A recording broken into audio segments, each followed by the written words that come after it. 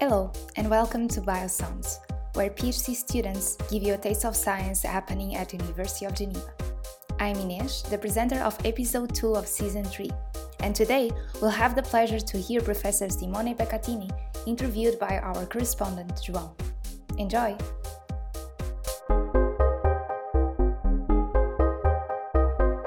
It is my honor to introduce today's guest, Professor Simone Beccatini, Assistant Professor at the Department of Pathology and Immunology at the University of Geneva, working in host microbiome interactions. Thanks a lot for coming on board and accepting our invitation, Simone. Thank you, João, for having me. It's a real pleasure. I would like to start the interview not with a question, but with a scenario. And I want you to imagine that you're invited for a hike around Salève here in Geneva, and you have a couple of friends that have another friend coming over, and this friend has no scientific background, but he's really interested on what you do. How would you describe the work you do here at the university for this person which is interested but not knowledgeable about science? Right, so this actually happens very often, as you can imagine. And I believe that what we do here is not so hard to convey or to explain. The basic concept is that we all carry in our intestine as many bacterial cells as the number of mammalian cells we have in our body. And this amounts to about 1 kilogram of bacteria. These bacteria turned out to be, over the years, extremely important for our development and our physiology. And there are many factors that impact the function of these bacteria and how these bacteria function, or what type of bacteria we carry in our intestine really has a tremendous impact on our health, to the extent that there are diseases that are caused by an imbalance in these microbes, diseases that can be cured by restoring a good balance between these microbes or a good equilibrium between these microbes and the host. I'm an immunologist as a training, but my background is in cellular immunology. And so the interest of the lab lays really in understanding what is the interaction between our immune system and the intestinal microbes. In particular, how these microbes, which have co-evolved with us for millions of years, have learned to deal with immune responses. Whenever we have an infection or an inflammation, we have activation of the immune system with release of molecules that might be detrimental for these microbes. So the question is, how do these microbes sense immune responses and how do they react? And what are the effects of this reaction on our health? And we hear about a lot the host microbiome, which is what you're talking about. In order to understand a bit more, there's components of this host microbiome. There's the good bacteria, but also there's bacteria that live within us that could be bad and cause some diseases, maybe through the dysregulation, as you're saying. Right, so the vast majority of bacteria that live in our gut are bona fide symbionts, so they don't hurt us, and they produce metabolic products that are helpful for our development and for our functioning. Within the microbiota, there is always a small percentage of bacteria that we call pathobionts, which can potentially cause disease and can potentially expand in the gut and generate what we call dysbiosis, so an imbalance between good and bad bacteria. Having said that, all bacteria are to some extent potentially pathogenic. Our immune system is built to respond to these bacteria. So I think an important point to keep in mind is that for some bacteria, the fact whether or not they're pathogenic really depends on the location. So as long as these bacteria are separated from our cell and they reside in the gut lumen, there is no problem.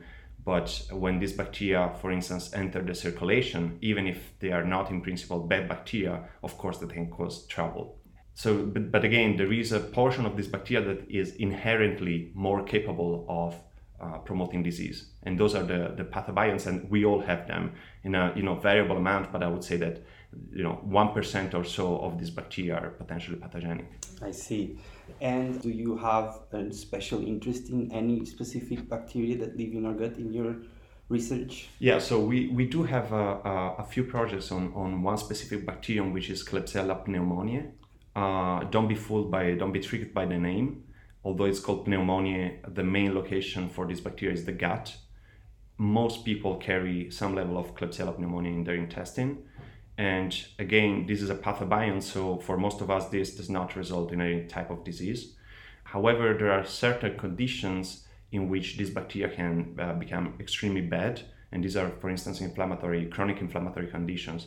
Think about inflammatory bowel disease. So in these conditions, Enterobacteriaceae in general, which is the family to which Klebsiella belongs, create a lot of troubles because they can expand upon inflammatory conditions and then take over. So they take up niches that would belong to good bacteria. And then they have the ability to sustain inflammation, and so to ignite this vicious circle, right? There are also other scenarios in which Klebsiella can be extremely bad, and for those we refer to strains of Klebsiella that are resistant to multiple antibiotics, so multi-drug resistant Klebsiella pneumoniae strains. There's plenty of these strains, especially in the hospital.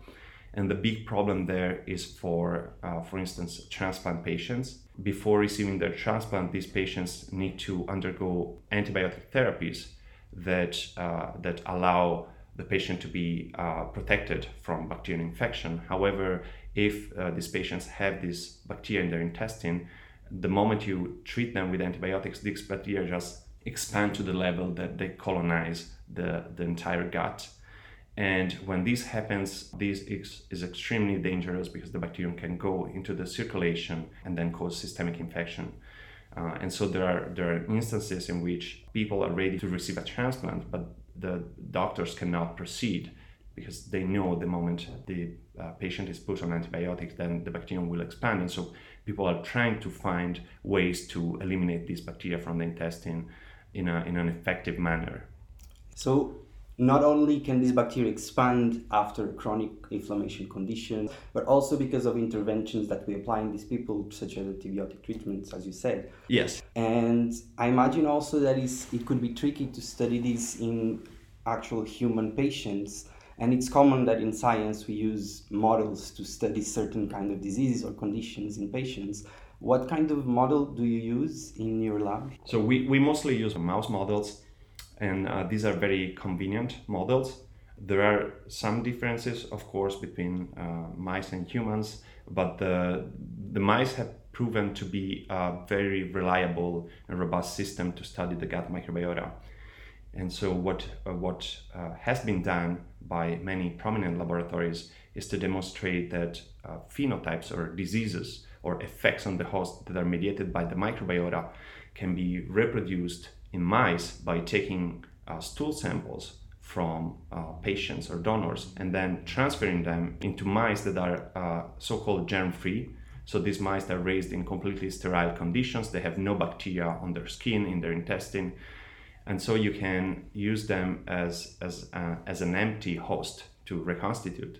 And very often the effects that are seen in the humans that are promoted by these bacteria can then be reproduced in the mice.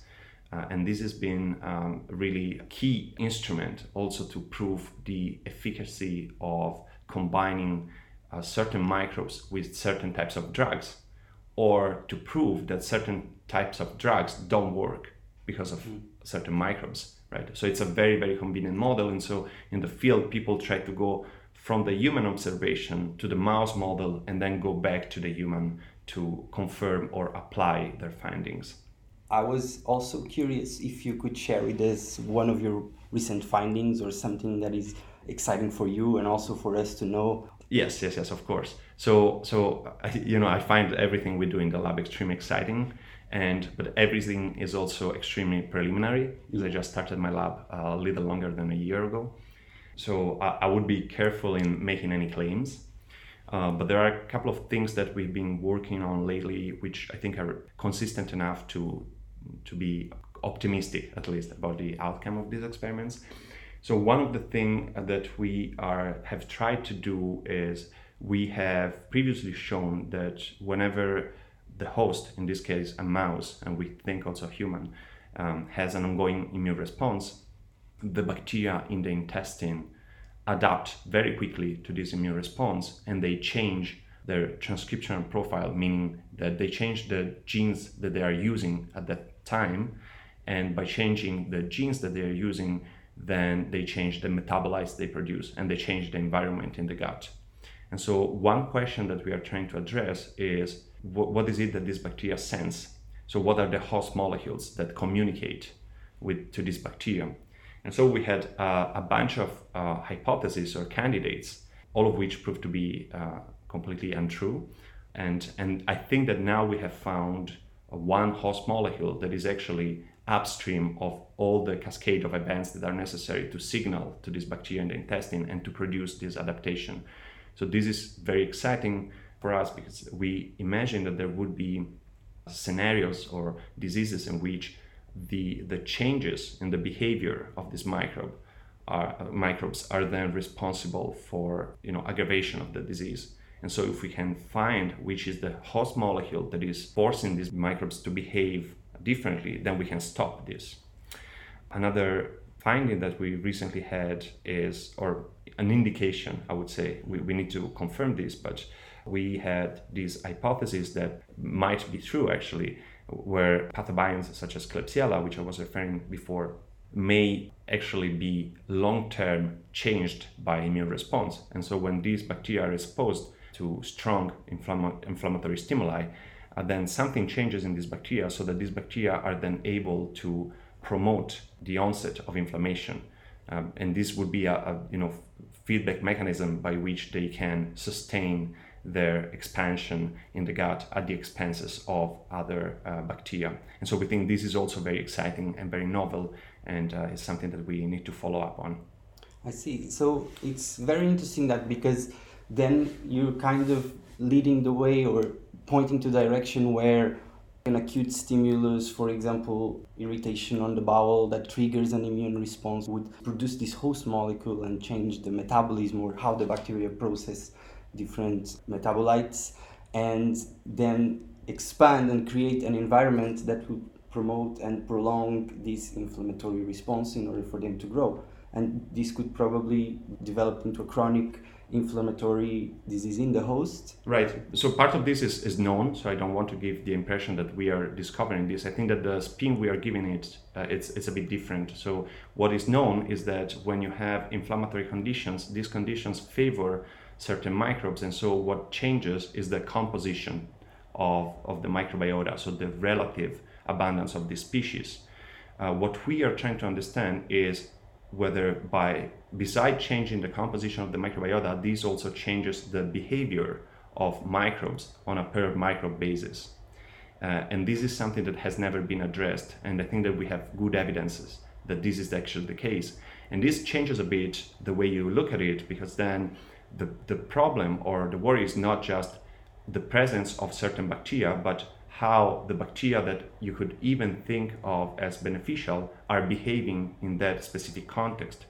And so knowing what's inside your gut, which is the main sort of analysis or sequencing that people are doing nowadays, would not be sufficient anymore. You would need to know how the microbes are behaving regardless of who they are. And I see a lot of implications on that. And even as you mentioned, it is known that the composition changes and this could trigger some pathogenesis on the host or promote it even more. There are ways of targeting this in applications, such as there are lots of companies that sell food supplements with probiotics that will exactly change your composition into a more healthy state. But your target is actually to not care so much about the composition, but try to change how the bacteria that are already there process different metabolites and hosts. Right. So I think that the two things are not exclusive. We are more interested in the specific genes, in the specific functions of this bacteria that may be relevant for human health. Once you know which function is important, then you can use this information in different ways. One way would be to produce probiotics that, for instance, have enhanced expression of that gene or enhanced production of that molecule. Or if the molecule is a detrimental molecule, it would be to block the molecule with antibodies or pharmacological means, right? So I think that there is an overlap between the two things, and in fact, one thing that we are doing is to work with bacteria that we can engineer, so we can regulate and tune the expression of these genes that respond to host immune activation, so that then we can go back to mouse models and inquire whether by modulating forcibly the expression of these genes, we can have an impact on the health of the animal. So it's kind of, I don't know if this is a bit bold, but it's an analogy that I can see. It's kind of like in a football match where you have different kinds of players and some of players are not doing so well. So you could either do a replacement and change the player, or actually rearrange the players within themselves according to their function and making them better at the game. Yeah, I love the analogy. I never thought about this way, but I think I'm gonna steal this analogy. It works very well. Yeah, it sounds like that. It's cool. Very, very interesting. And one basic question maybe is that I imagine that when you're introducing a new bacteria type in this host microbiome by giving a probiotic, there is a certain kind of resistance to how this bacteria will grow in this patient, right? Because it's an established environment already. So could you tell us a bit more on the hurdles or the barriers that there are to make sure that this bacteria that you're giving as an addition really stays on the gut and promotes its beneficial effects? Right, so this is where it becomes very, very complicated.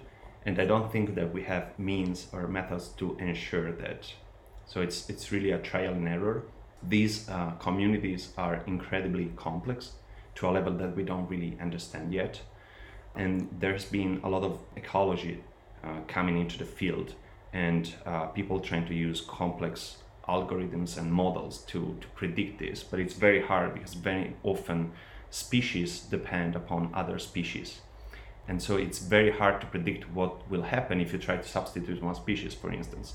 And another thing that you were referring to is what we call colonization resistance, and this is usually a term that we use in the context of pathogens. So the colonization resistance means that your microbiota is able to prevent a pathogen from expanding in the intestine, and this is a very well-known feature of the microbiota. However, this works also toward non-pathogenic microbes. And so sometimes you try to insert a new microbe into a community and the community will reject it. Maybe because there is a crucial metabolite that this microbe needs to feed itself, but this metabolite is all taken up by another bacterium that is already present and it's better at taking it up, right? So these things are very hard to predict, and I think that they account for most of the variability that we see across studies. Mm-hmm. There is such a complexity. Again, one like healthy microbiota contains about 1,000 species of bacteria over 100 trillions of units. It's quite hard to control such level of complexity. So what we like to do is to work with a reductionist system where we work in mice that we administer 3 or 4 species of bacteria, and the mice have been either pre-treated with antibiotics or they are germ-free, so that we know that this bacteria will expand. But when you go in humans, it's a bit more complicated. Interesting. And going back to your animal model, so you said you studied this bacteria Klebsiella in the context of an inflammation or a trigger from the host that would promote the growth or not of this bacteria. Do you have a specific disease model that you use in these animals? We do. We are using multiple different disease models. The models we use are models for inflammatory bowel disease, so either Crohn's disease or ulcerative colitis. Okay. The symptoms differ between these pathologies, and these patients have, of course, diarrhea, they suffer from pain, and they have very recurrent flares. So basically, you treat them, and when you stop treating them, they have, flares of these acute symptoms. And these are life-lasting diseases. There is no cure. You can treat them, but I imagine that you target more the host side of it, maybe using some anti-inflammatories. You're totally right. So yes. The targeting of the host microbiome, it's fairly recent. Yes, although in these patients very often antibiotics are used, and when antibiotics are used, then there is an amelioration of the symptoms. All of this is fascinating. And then one thing that I personally like to ask about people that are in other fields is what do they do on a daily basis? And regarding that here in the lab you use a lot of animal models, could you just tell us how does a day of an experiment with mice would look like? Our experiments are extremely long. So you have a phase where, for instance, a standard experiment, you have to pre-treat mice with antibiotics to grow the bacteria, to feed these mice the bacteria, to wait for this bacteria to expand, and then a week or 2 weeks after, you start promoting the effect that you want on the immune system. And in models of colitis, this thing can take 8 weeks. And then you study the outcome of this inflammation of the bacteria. So you extract the bacteria from the fecal samples of these animals, and then you extract the nucleic acids from these, and then you start all the sequencing and so on and so forth. So the daily routine is not so much of a routine, actually, so it really changes depending on which experimental phase you are. Yeah, and that's I think why I'm so motivated about science, because it's never the same as you described. Okay, so another thing that we have to talk about, which is I saw that one of your recent publications, probably from your previous work in the lab that you were before, was trying to use these microbiomes or this host microbiota in order to promote better efficacy of an oral vaccine. Yeah. And you call it TMDI, which is transient microbiota depletion boosted immunization. Right. And I was just fascinated about the idea. Could you just maybe expand a little bit more on that? So this is a funny story. This is a way we try to trick the microbiota, actually. So I told you before that the microbiota can provide colonization resistance against pathogen. There is one pathogen that I was studying during my postdoctoral training in the laboratory of Eric Paymer in New York. And Eric had been studying Listeria for a long time. And at some point we realized that maybe there was colonization resistance from the microbiota also against Listeria monocytogenes. So this is a bacterium that follows the orogastric route of infection. So you eat contaminated food like unpasteurized milk or cold cuts, and then the bacterium enters the intestine, and this is a real pathogen. This is not a pathobiont. So it has the whole set of virulence factors that allow it to cross the epithelial barrier.